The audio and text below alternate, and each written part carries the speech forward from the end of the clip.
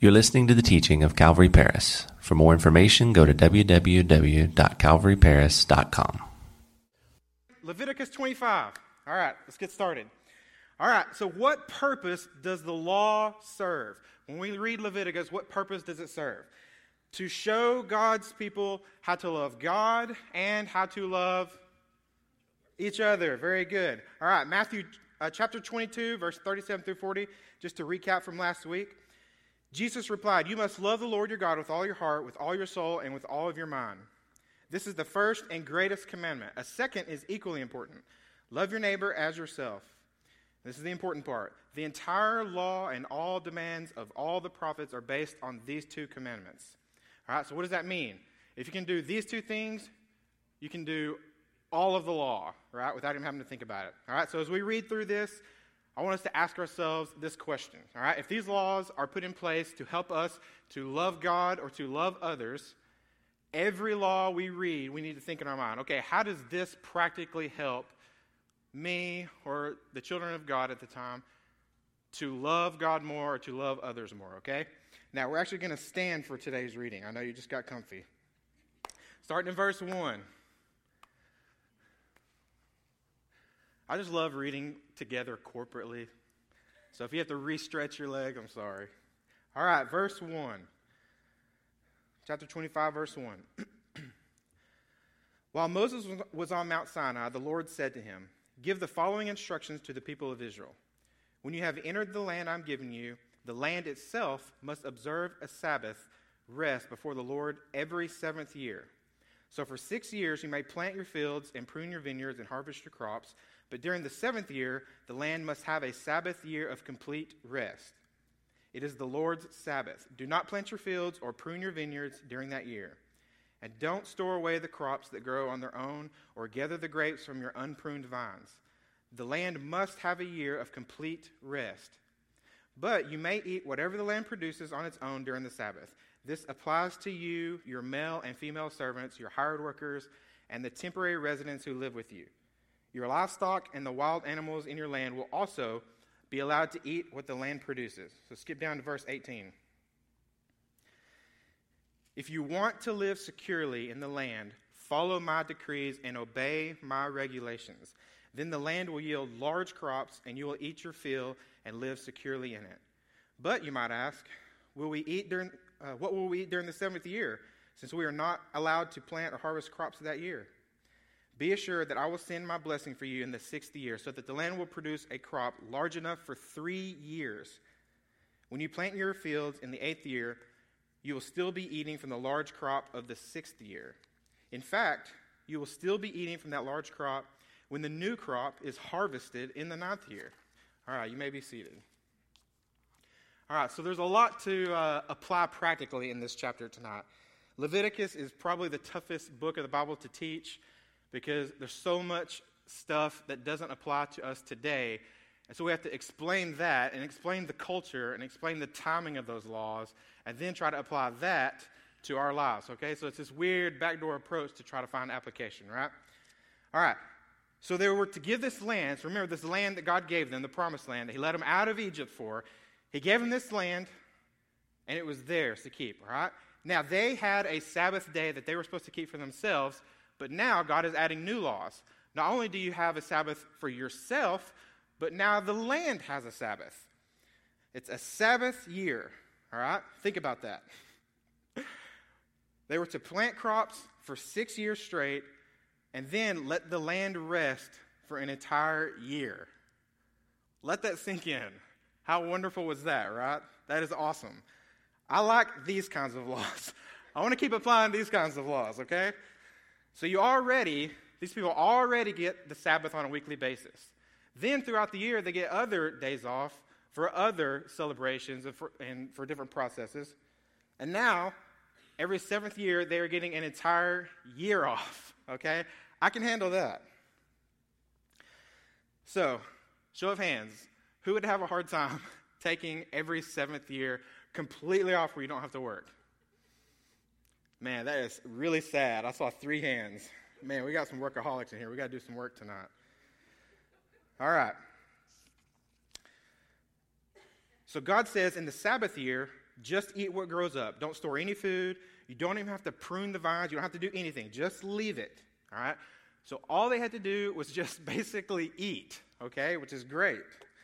He says, if you'll be obedient to my commands, I will give you crops so bountiful that on the 6th year, the harvest will be so large that he'll give them 3 years worth of crops, okay? It will be more than enough to carry you through the 6th year and the Sabbath year and even on into the harvest the following year. Okay, so imagine here, this year in 2016, I gave you 3 years salary. So it lasted through all of 2016. You got to take the entire year off next year, had plenty of money for that, and then in 2018, when you started working again and earning money again, you still had an entire year's salary left to decide to do what you wanted with, okay? That sounds like a wonderful thing, right? So the people of Israel, I'm sure, were just so pleased by this, and they were so happy that the Lord did this for them, right? No, the Israeli people never obeyed. They were so bad at obedience. But you know what? The Old Testament law was there to show us that we cannot be perfect on our own. We need Jesus. All right, so here's what's so funny about this command here.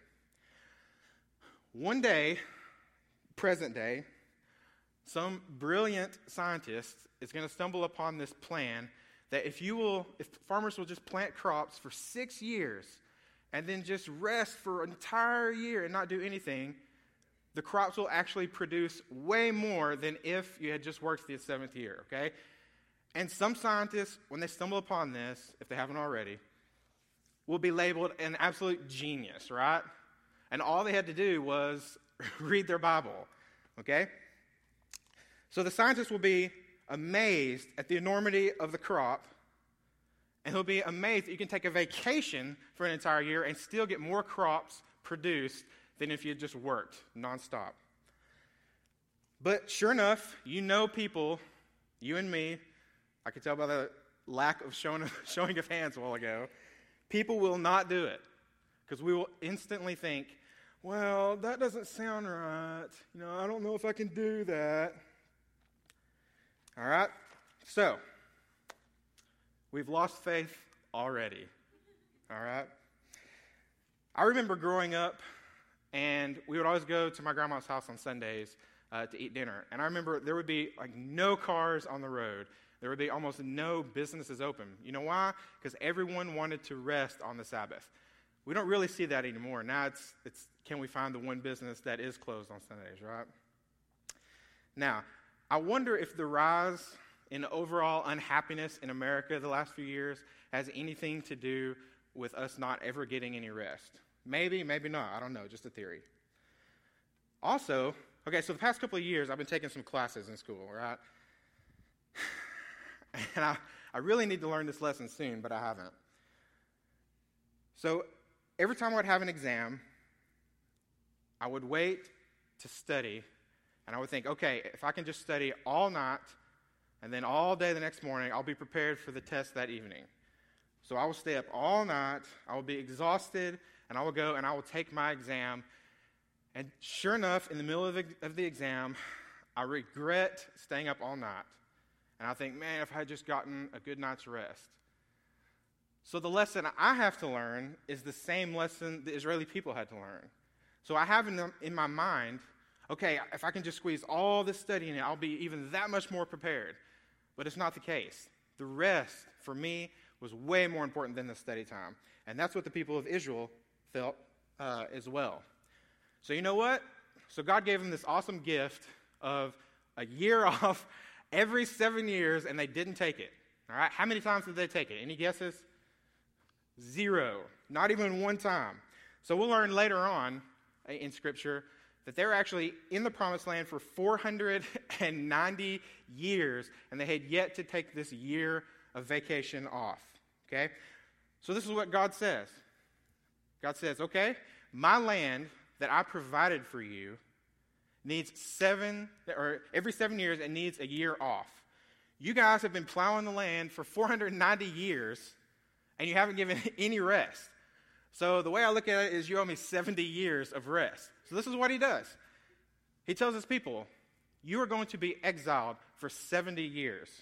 In essence, to say, I have to give my land 70 years to basically recover from all the beating that you've done to it. Now, if Phil ever gives me 70 years, no, I'm just kidding. I would be here. I would stay here. All right. So God is incredibly kind and generous with us, is he not? We look at individual commands through Leviticus and really all through the Bible, and we think, man, that's just really hard. I mean, we just have to do that. Or, man, that's just really harsh. Man, that sounds mean. All right? All the while, we don't realize that the thing that is actually harsh is what will happen to us if we don't obey God's command. All right, so imagine the anger of a small child who thinks his mom is just completely ruining his fun by not letting him touch his hand to the hot stove. Okay? Just completely ruining his fun, right? So he touches the stove and she's not looking. What does he do? He realizes, okay, mom was smarter than I thought. All right? So how many times do we unfortunately learn the full picture of God's goodness for us after we sin? If we would just obey in the first place, we wouldn't have to worry about the damage and the consequences from our sin. We want to be a church that not only trusts God, but also a church that does not have to learn the hard way on everything. I'm one of those people that unfortunately has to learn the hard way on everything, and that's caused me a lot of grief in my life. So we want to learn the right way, not the hard way. Isaiah chapter 55, verse 7 through 9. This is what it says. It says, "Let the wicked change their ways and banish the very thought of doing wrong. Let them turn to the Lord, and he may have mercy on them. Yes, turn to our God, for he will forgive generously. My thoughts are not like your thoughts, says the Lord, and my ways are far beyond anything you could imagine. For just as the heavens are higher than the earth, so my ways are higher than your ways, and my thoughts are higher than your thoughts." God did not create us to be miserable when we obey him. He wants us to enjoy him, and he wants us to rest in him. It's supposed to be a good thing to listen to his commands. When we do, two things happen. God gets the honor, God gets the glory, and number two, we get to share in the fruits. That's one of the things I love about being a Christian.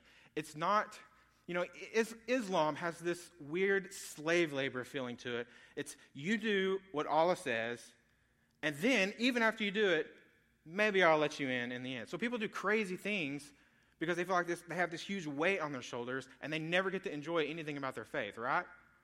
That's what terrible faith does. God wants us to enjoy him. He wants us to enjoy being obedient, right? So obedience is definitely the way to go. I'm going to say that again. Obedience is always the right way to go. Now, if you think back to your entire life, is there one period of time that was perhaps more stress-free than all the rest? If you're like me, it was when I was a kid. You had no worries. You didn't have to, think about anything. All you had to do was worry about what you were going to play with and how you were going to have fun that day, right? And why is that? Because we had no responsibilities whatsoever. All we had to do was just enjoy life, right? Our parents were the ones who had the responsibility of providing all of our needs. And this is the way God intended it for us.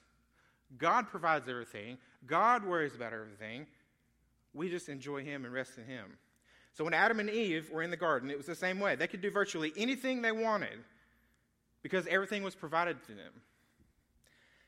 Adam and Eve didn't even have to worry about putting on clothes. All right? That's good for having a day off, right? Not having to worry about anything. All right? So this is just a small glimpse of what heaven will be like. But you know what? A similar life is offered to us right now. A similar life is offered to us right now. Carefree, stress-free, we just get to enjoy the Lord. Matthew chapter 6. It should be on the screen. Verse 25. "That is why I tell you not to worry about everyday life, whether you have enough food and drink or enough clothes to wear. Isn't life more than food and your body more than clothing? Look at the birds. They don't plant or harvest or store food in barns, for your heavenly Father feeds them. And aren't you far more valuable to him than they are? Can all of your worries add even a single moment to your life? And why worry about your clothing? Look at the lilies of the field and how they grow.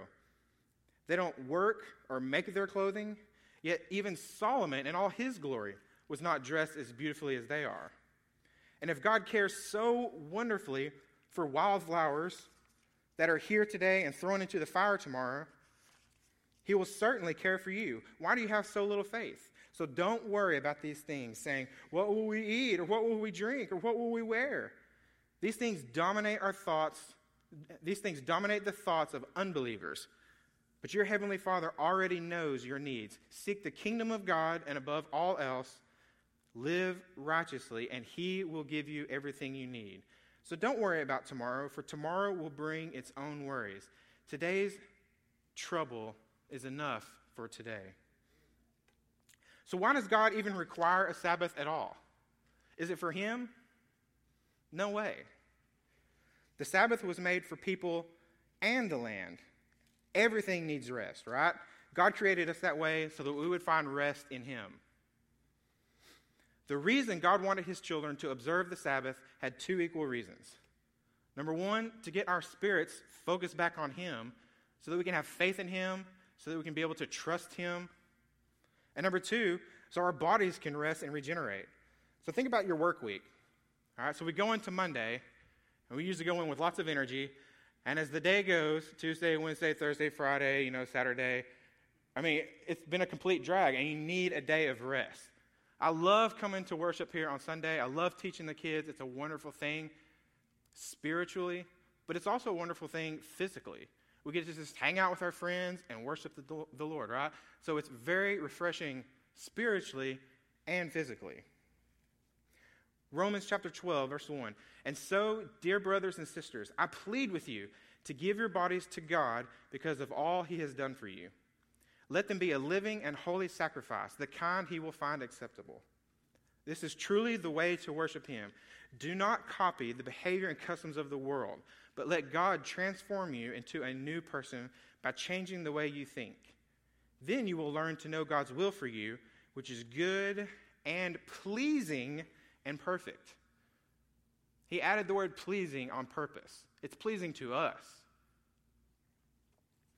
Now, I know it's very difficult. I can speak from experience. Every little situation that you come across in life, usually the tough ones, all right? It's hard to separate how you approach that situation from the way the world would look at it and the way God would look at it. It's really hard because oftentimes the way God wants you to do it seems completely illogical. Am I right? Doesn't it seem that way sometimes?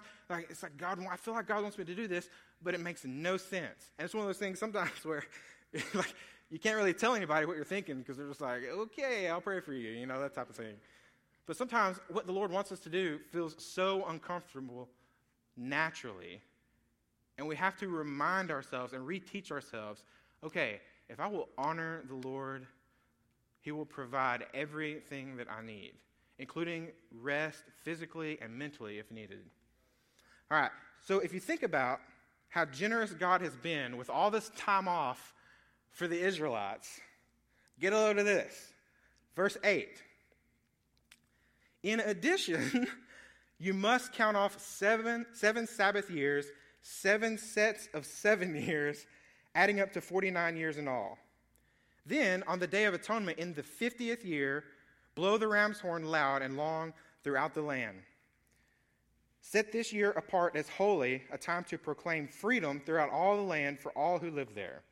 It will be a jubilee year for you when each of you may return to the land that belonged to your ancestors and return to your own clan. This 50th year will be a jubilee for you. During that year, you must not plant your fields or store any of the crops, again, that grow their own. Don't gather the grapes from your unpruned vines. It will be a jubilee year for you, and you must keep it holy. But you may eat whatever the land produces on its own. In the year of jubilee, each of you may return to the land that belonged to your ancestors. Verse 14. When you make an agreement with your neighbor to buy or sell property, you must not take advantage of each other. When you buy land from your neighbor, the price you pay must be based on the number of years it's been since the last Jubilee, so 50 years ago. The seller must set the price by taking into account the number of years remaining until the next Jubilee. The more years until the next Jubilee, the higher the price. The fewer years, the lower the price. After all, the person selling the land is actually selling you a certain number of harvests. Show your fear of God by not taking advantage of each other. I am the Lord your God. All right. So on top of all of that time off and all of that vacation, he comes in and adds even more, right? So now, remember, we're on this rotation of every 7 years, you get a year off, okay? So work 6, you're off 7, and then the cycle starts again. So if you're going every 7 years and you get the year off, year 49 will be a year off, right? So then he turns around and says, okay, after that 49th year of rest, on the 50th year, you're going to take off that year too. So on Jubilee, they're actually getting 2 years off in a row. Is no one else excited by that? Okay. You people need help. You guys are workaholics. That or I need to straighten up. I don't know. So now, God's law gets better and better and better for his children. Jubilee would be a complete restart of everything that had happened in the previous 49 years. Now, when I say a complete reset, consider all the things that could happen in the process of 49 years. All of the buying and selling of goods. If someone doesn't have the money to pay, well, maybe they'll sell their land. Or this person wants to acquire this field to produce even more. And so you have some people that might be building up these gigantic empires, and then some people may, not do so well, and they may be left with nothing, or they may end up, a slave working for somebody to work off their debt. But let's remember that God divided up that land and gave all 12 tribes their land, right? That's how they started. Every tribe was together in their own land. Now, on the 50th year of Jubilee, all the debt that had built up, all the payment, all the empires, everything that had been set up, all the, we use the term slavery, but it's not slavery in the way that we know it today. It's slavery in terms of, okay, I owe you this money, so I promise you I will work for you this many years before I leave your household, okay? So all these slaves, everything that took place in terms of business, every 50 years, it completely went away. Everything was forgiven. Everything got set back to zero. All right, now, if you think about how crazy that is, you're going to have one of two reactions. All right, so here's the first reaction. The first reaction is from the capitalist business mindset. Their reaction to this is going to be, you mean to tell me, after all of that hard work and all of those shrewd business decisions, after building up all of my security and wealth to give to my family, I have to give it all back and start from scratch again? Yep. But let me tell you, church, that attitude can be cancerous to your walk with God. This is an attitude of self-reliance instead of relying on God. This law served as a reminder to his people to be humble about the things that you have. After all, this was not their land. They were guests in God's land. Verse 23 says, "This is the land that belongs to me. You are only foreigners and tenant farmers working for me." So how can someone have the arrogance to say, man, I built this empire, man, I have to give it all away? No. You should still be a slave in Egypt. God brought you out of that and blessed you with this land. Whatever he decides to do with you, just be thankful, because it's way better than being a slave in Egypt. Now, this naturally helped weed out the idea of selfishness that creeps in when we're on the receiving end of good fortune. So that's the first reaction from the capitalist mindset. The second reaction is going to be on the opposite side. And they would say, so you mean to tell me that the people who had to become slaves to their poor choices or maybe even unfortunate circumstances, they got to have all of their debt and everything reset, and they got to start all over fresh? Absolutely. This served as a reminder that God is gracious and compassionate, and he cares about the redemption of those who are less fortunate. Seeing how God operates should have a very profound effect on the way we handle our business. For those who have been on the receiving side and they have been tremendously blessed, we have to remember that God's blessing is the only reason that you have been so fortunate. It is not your money and your possessions that we have. Those things belong to God. The more money we make, the more generous we should be.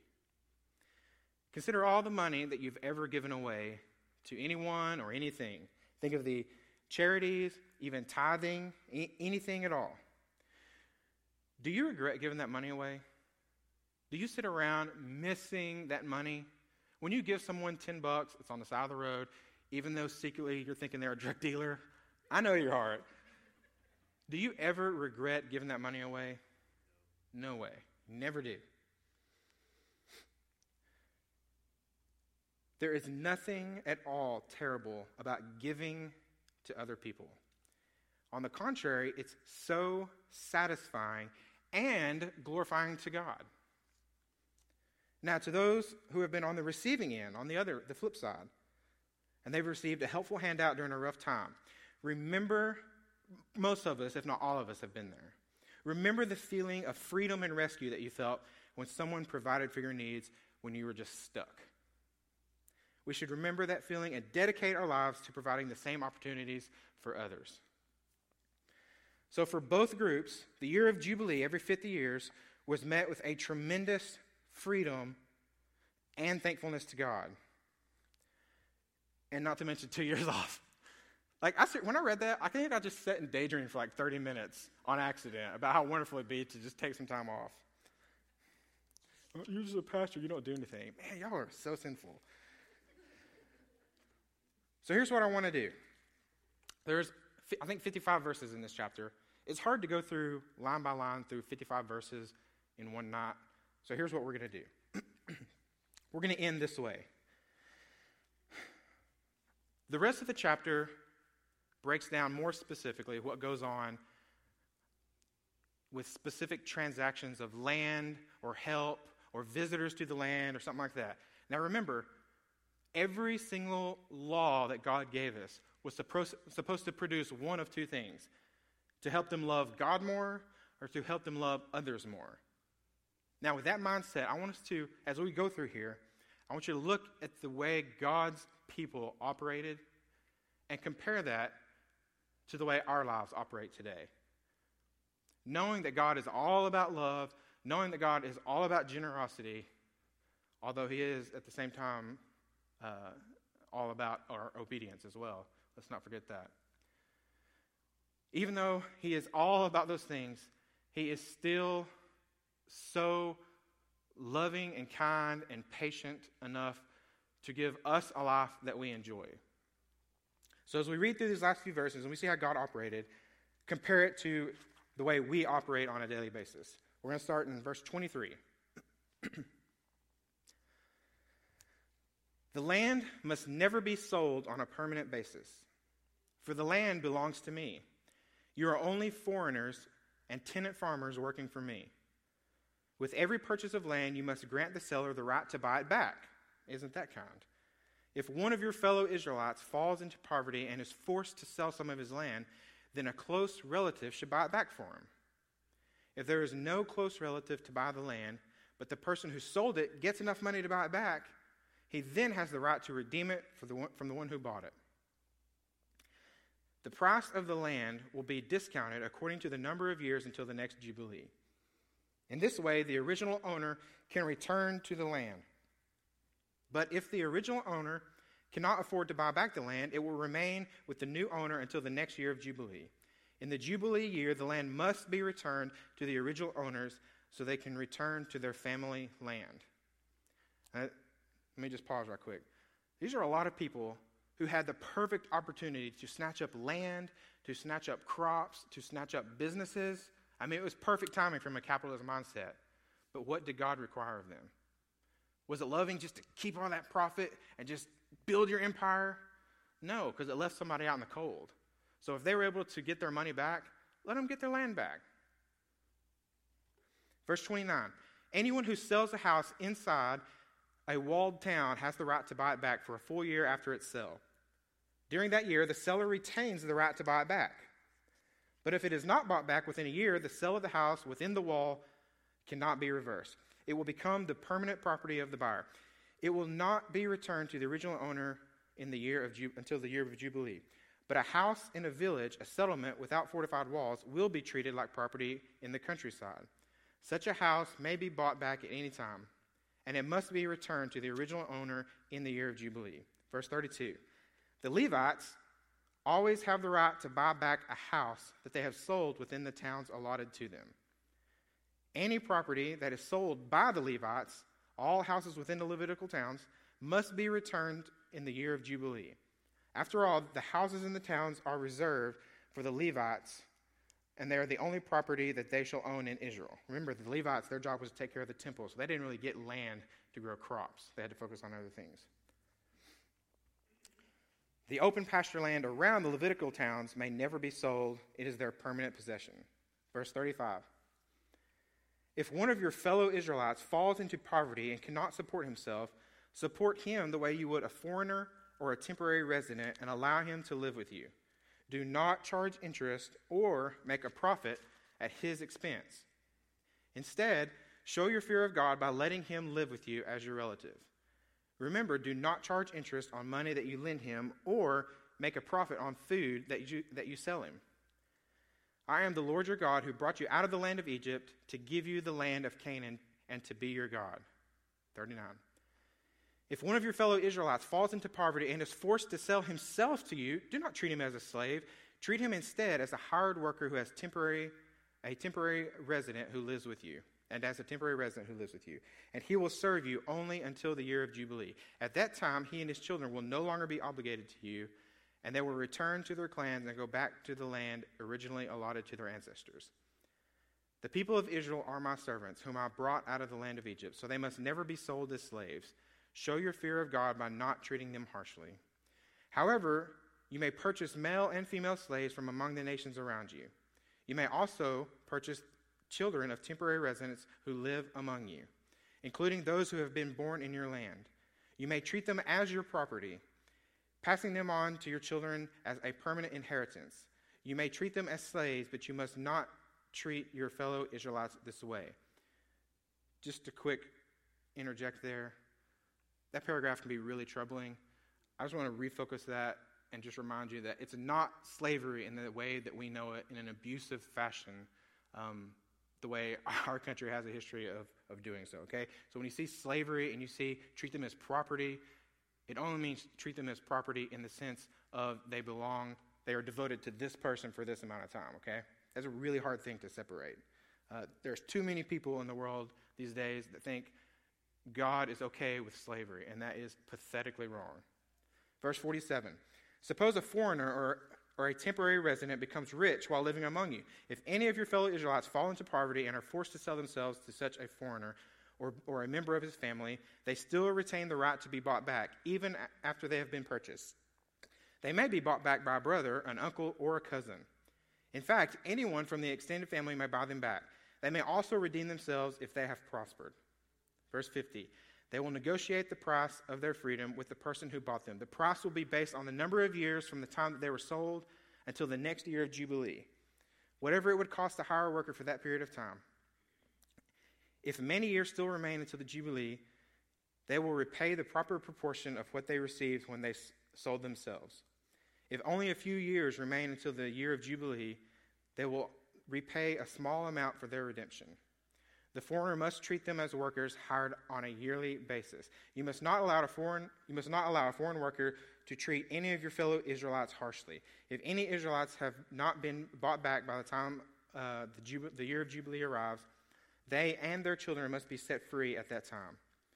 For the people of Israel belong to me. They are my servants whom I brought out of the land of Egypt. I am the Lord your God. Without the Holy Spirit in our life, we have to be loaded with tons of laws and rules because that's the only thing that can guide us.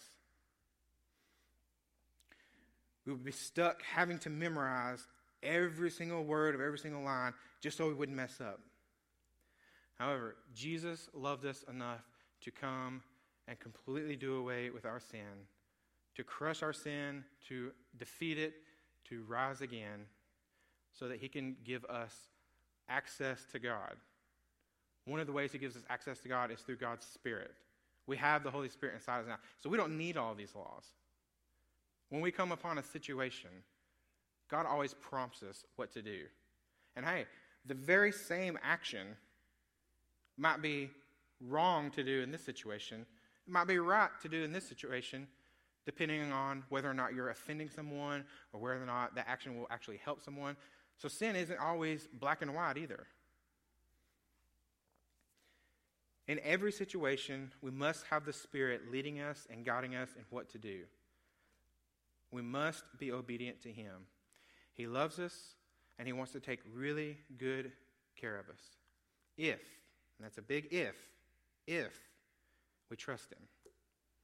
Let's pray.